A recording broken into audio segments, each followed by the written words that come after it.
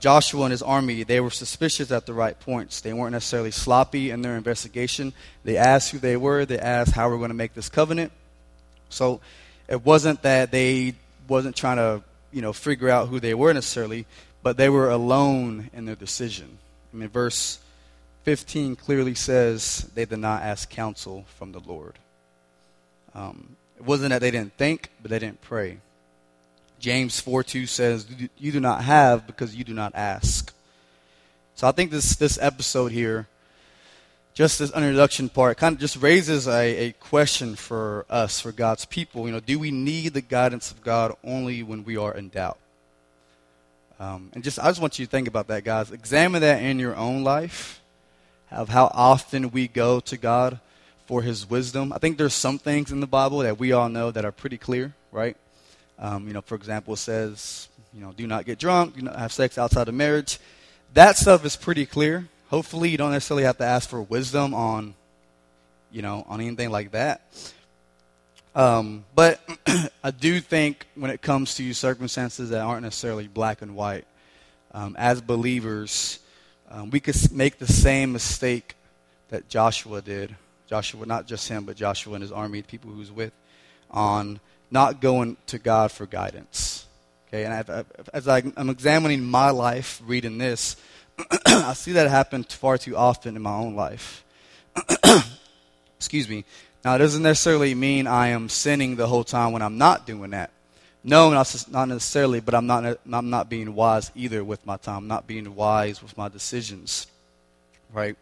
We need to stray away from this thinking that we have everything under control, because we love control. We love to make our own destiny and things like that. And obviously, to a certain extent, we do have a lot of control of our lives. We can make certain decisions and things like that. But I think for the most part, that's an illusion that we have created for ourselves, that we know it all, that we have this independence of making every decision on ourselves.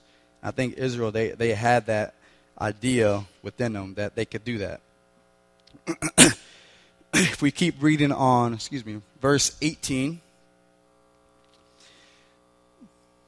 eventually they find out that they're lying. Israel basically got played. They're tricked into an oath. So, verse 18, but the people of Israel did not attack them, because the leaders of the congregation had sworn to them by the Lord, the God of Israel. Then all the congregation murmured against the leaders, but all the leaders said to all the congregation, we have sworn to them by the Lord, the God of Israel, and now we may not touch them. This we will do to them, let them live, lest wrath be upon us, because of the oath that we have sworn to them. So we see in verses 19 to 20, the leaders of Israel seem to want to break the oath, but to know they did that, God's wrath would be upon Israel. To break the oath would dishonor God. Okay, obviously we all know that they lied to get this oath, but Israel, they still want to honor that. They still want to honor that covenant they made with God. I think a lot of times, as believers, we have a hard time grasping why Israel wants to stick with that. I think in Western Christianity, in general, we just don't. When it comes to making a covenant, you could even look at the example of marriage nowadays, guys. Apparently the stats say for people who are Christian, there are so many divorces going on, and things like that. So I think in general, just the idea in Western Christianity is that we don't take covenants with God seriously. And here we have Israel. There was one that was wrongfully obtained, but it was only because they neglected the wisdom of God. If they would have went to God if they would have asked him, they would have prayed for him for wisdom, that would have happened, right? So what are they to do? Live faithfully. Think about it. This spills over into our own Christian lives. There will be times when we are called to live obediently. There will be times when we will live among our own foolishness, and God is going to want us to be faithful with that. He's not going to want us to run away. He's going to want us to recognize our mistakes. He's going to want us to repent of our mistakes without a doubt. Okay, that's not saying don't do that. But at the same time, there's consequences for our mistakes, and he wants us to live through those. And I think that's what Israel is doing right now. They want to honor God. They want to keep that covenant they made, but they also, too, want to live through that and walk towards that. We must glorify and magnify the grace of God in our messes, in our mistakes. One last thing before we move to chapter 10. All this gives, because again, in Joshua chapter 1, guys, remember, Moses has just died. Moses gives over Joshua the leadership. And we all remember what the God says to Joshua in chapter 1. Do not be afraid, do not be discouraged, for the Lord the God is with you and will walk with you and for you.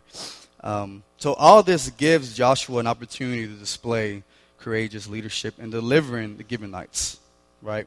The chapter ends with Joshua leading the way and asking them why they have lied to them. They say in verse 24, we did it because we, your servants, were clearly told that the Lord your God commanded his servant Moses to give you this entire land to destroy all the people living in it. So we feared greatly for our lives because of you. This is why we have done this. Now we are at your mercy.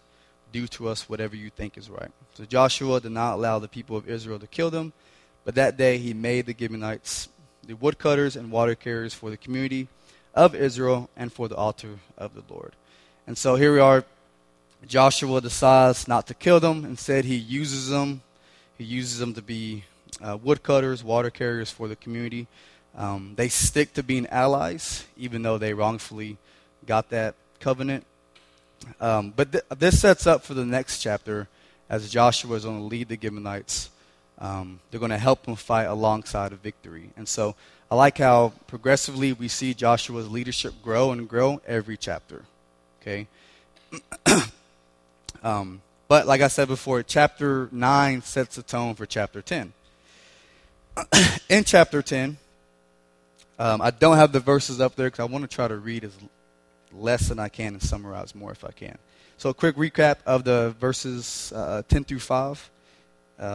So here we are, the 5 kings of the Amorites who joined together in opposition to Israel. So think about it. The Gibeonites, they just have Israel as an ally. The Gibeonites are known to have really strong warriors. These 5 kings are thinking, there's no way we could beat them. Let's gather together, let's join forces and fight against them. That's basically what they're thinking, right? Actually pretty smart if you think about it, because again, if you know that someone is stronger than you, you're not going to go into battle with them, right? So that's what they do. They are aware of how strong they are with the Gibeonites as their allies, and because of that, they gathered against them to fight them. So knowing this, Joshua 7 says, and this is Joshua telling his army, all right? Remember that this was God telling Joshua basically the same thing in the beginning of chapter 1. But Joshua says, so Joshua and his entire army, including his best warriors, left Gilgal and set out for Gibeon. Do not be afraid of them, the Lord said to Joshua, for I have given you victory over them. Not a single one of them will be able to stand up to you. So we see again that God is telling them, do not be afraid. What we see in Joshua 1:5, God repeats it here again.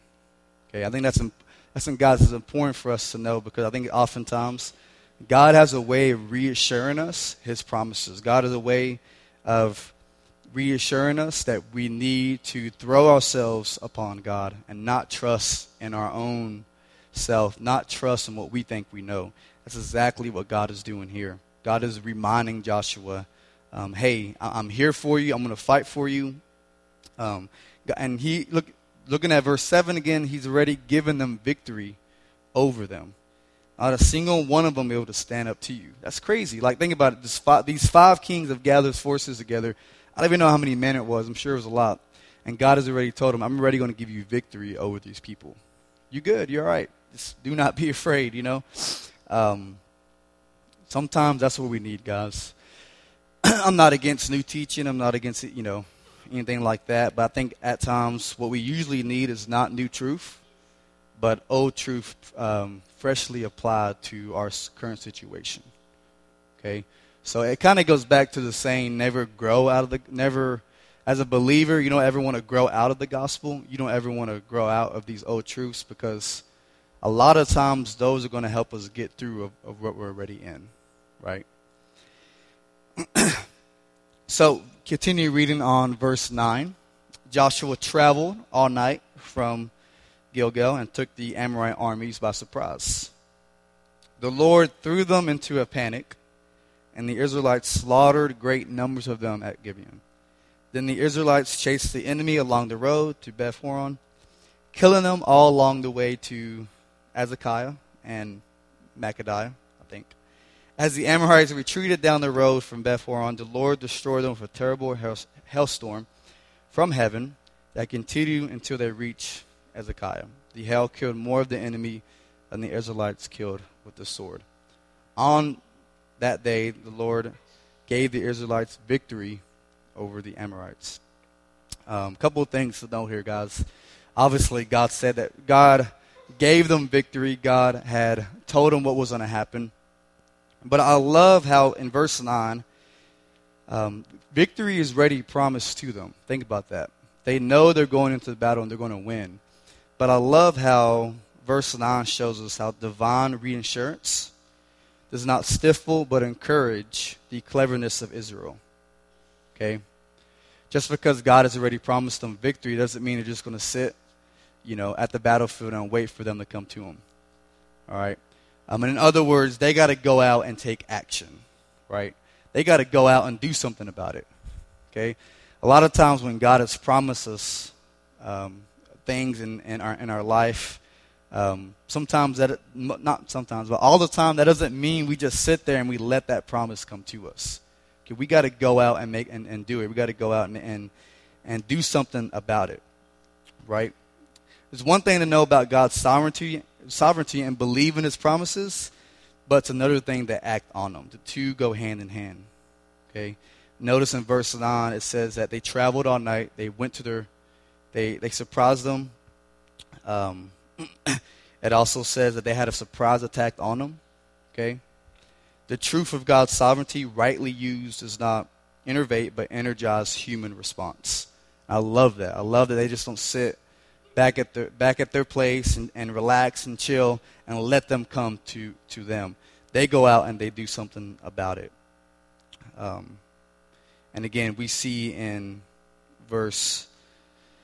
starting in verse 11, God intervenes. God throws a terrible hailstorm. He assists Israel. And I think that's something we cannot miss here. Okay? The Lord has encouraged and reminded Joshua what's going to happen. He acts on it. Even says God intervenes and has a hailstorm from the sky to crush them. Verse 11 is declaring the source and cause of Israel's victory. God is the warrior who defeats the foe. Israel cannot miss this. We cannot miss this, guys. A lot of times we do not let God help us in our battles. We do not let him intervene in fighting our battles for us. Okay? And again, just like the story says, there is a response on our part. We're not just sitting there. But I think a lot of times what happens is we think that we know. Again, it goes back to us and having this cocky independence. We think that we know what we're doing. We think what actions of ours are right, are just. But in reality, we don't. So I think that sometimes the church, as believers, we have lost this vision of God or Christ as the warrior who fights for his people. We have created this soft and tender Jesus in Sunday school, one who is not fierce but passive and soft. Psalm 24:8 says, I don't have that one up here, but Psalm 24:8 says, "Who is this King of glory? The Lord strong and mighty, the Lord mighty in battle." Okay, no mild or soft Jesus can give his people hope, guys. So I think for us today, how does that look like? How does that look like to let God fight for us? I think in a sense, God does not want us to be strong, because I think when we think of being strong, again, we think of us knowing everything. We think of us trying to solve everything on our own. At least that's the way it is in my life. But I think in general, God does want us to be strong, really strong. He wants to be our strength, right? He wants us to be strong in a way that reflects not well on us, but well on him, right? And 1 Peter, I don't have this verse up either. 1 Peter 4:11. Whoever speaks as one who speaks oracles of God, whoever serves as one who serves by the strength that God supplies, in order that in everything God may be glorified through Jesus Christ. To him belong glory and dominion forever and ever. We only want to be strong in the strength that God supplies, right? Now, if we were sinless, that wouldn't be a problem, because our wants would be in perfect harmony with what God wants. But we're not. We are sinful people. Since we're not sinless, there's often conflict between the strength we desire to have and the strength that God desires to have. Let's finish reading and see what else happens after the battle, because there's one more point that I want to drive home. In Joshua 10, verses 16 through 19, during the battle, the 5 kings, remember the 5 kings who kind of basically started all this, escape and hide in a cave. When Joshua heard that they had been found, he issued a command, because he knows about this. He knows they're hiding somewhere. Cover the opening of the cave with large rocks and place guards at the entrance to keep the kings inside. The rest of you continue chasing the enemy and cut them down from the rear. Don't give them a chance to get back to their towns, for the Lord your God has given you victory over them. He's reminding them again, the Lord your God has given you victory over them. Do not be afraid. Do not be afraid of them, right? So the aftermath of the battle, we see the 5 kings are hiding. Joshua orders for he orders for his people to look for him. He orders large stones to be rolled over to trap him inside. After the battle, Joshua returns to the cave and makes a scene to drive an unforgettable point. This is the point that I want to hit across of. Joshua 10, verses 23 to 26. Then Joshua said, remove the rocks, covering the opening of the cave, and bring the 5 kings to me. So they brought the 5 kings out of the cave, the kings of Jerusalem, Hebron, Jarmuth, Lachish, and Eglon. Again, I'm horrible with these names.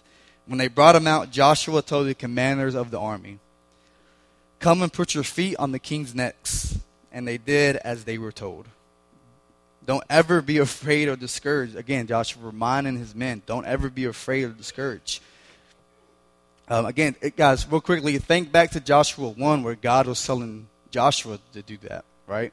Now Joshua has been given leadership, has given command over his army. Now he is telling them, don't ever be afraid or discouraged. Be strong and courageous, for the Lord is going to do this to all of your enemies. Then Joshua killed each of the 5 kings and impaled them on 5 sharpened poles where they hung until evening. All right, it's pretty gruesome. It's probably not the story you want to say to your kids before they go to bed. But we got to remember that the obedience of Joshua towards God is demonstrated by his execution of the leaders of the Canaanites. Right? Deuteronomy 7, 1 through 5, and 20, Deuteronomy 20, 16 through 18, talks about how God has directed his people to kill the Canaanites and everybody in the land. The passage clearly shows that God does not want his people contaminated and polluted with the gross idolatry and immortality associated with the pagan nations of the people in this land. Okay, we're not going to dive really into those texts just for the sake of time, but the army of Israel was God's acts of judgment, and they wanted to be obedient to God, right? But we see, I want us to focus on verse 25. Don't ever be afraid or discouraged, Joshua told his men. Be strong and courageous. The Lord is going to do this to all of your enemies. Okay? All Israel's enemies, God's enemies will ultimately be defeated. And if we look back to the beginning, God has promised us one who will put his foot on the neck of our greatest foe. This is where Joshua 10 is pointing to. If we look back to Genesis 3:15, at the beginning before humans were exiled from the garden, God said he would send his son, who will crush the serpent. The Lord will fight for you has now become Jesus' fought for you. Jesus has fought for us. Every single one of us. Okay? I like to think about it like this. God knew all who would sin. God knew what we would do, and yet God still pursued us. God still said, hey, I want to come and die for you. I don't care what you have done. I don't care what you've looked at. I want to come and die for you. Jesus has fought for us on the cross. This is what I want to connect this scene today, guys. To our struggles today, the repeated mention of God's miraculous intervention in Israel recalls the spiritual warfare with sin that forms a daily struggle. Okay, we see God intervening and fighting for Israel. We see God intervene and encouraging Joshua to tell his people, do not be afraid or discouraged. Okay, the sin that ceaselessly tries to ensure us, put your foot on it. The lie that wants to buy sin's empty promises, put your foot on it. And even Satan himself, guys, one day soon, the God of peace will tell us, put your foot on him. You know, God's going to crush our enemies. He already has, right? This is what Joshua was telling his armies. God is giving you victory over them. Okay, of course, maybe it doesn't look like a battle there we're all going to go into and we're slaughtering people. Of course not. But spiritually it does. Spiritually it looks exactly like that. Spiritually, some of us in here have demons that we're fighting with, okay? Spiritually, a lot of us have been enslaved to our own sins that we only know about. And God has promised that he has come to crush those enemies. He has come to crush them. The slaughter of these kings was an acted parable, an assuring sign of how God would certainly place all of our enemies beneath us. Obviously, that day already happened. We all know the story, Jesus coming down and dying for us. And even if this story isn't necessarily the most kid-friendliest story, guys, couldn't give us more hope, right? The rest of the chapter talks about Israel conquering 7 towns in the region where the Canaanite leaders are put to death. Obviously, they succeed, and the rest of the chapter just talks about them conquering, them destroying, and things like that. It pretty much goes straight through it. And it also mentions repeatedly that God stayed with Israel, that everybody in Israel returned back home safely. They didn't lose anybody at all. God stayed with them. God carried out his promise. The theme all throughout Joshua is to be courageous, right? Do not be afraid is mentioned multiple times, not just in these 2 chapters, but in the whole book of Joshua. Whether it's our decision making, and we are prone to make quick decisions sometimes, we don't want to ask God for wisdom, or maybe it's spiritual warfare that we're dealing with. Maybe, when it comes to making the decision of fighting our sin and putting that beneath us, we are afraid to let God fight for us. We are afraid to allow other people to come into our own lives. Ultimately, our actions and our response to sin will matter one day. Okay? And I want to remind you guys here, part of, I think, being courageous, part of Joshua having that courage in chapter 10 was letting the Lord fight for him, was him telling and him leading his army and telling them to not be afraid, to be encouraged. Because the same thing that God told him, he eventually carried with him so much that he was able to encourage everybody else around him. Okay, and I think oftentimes we miss that. We miss that part of being bold, being courageous, on letting the Lord fight for us. I think some of us maybe don't know what that means. Some of us are afraid to trust God with that. But Joshua does here, him and his army.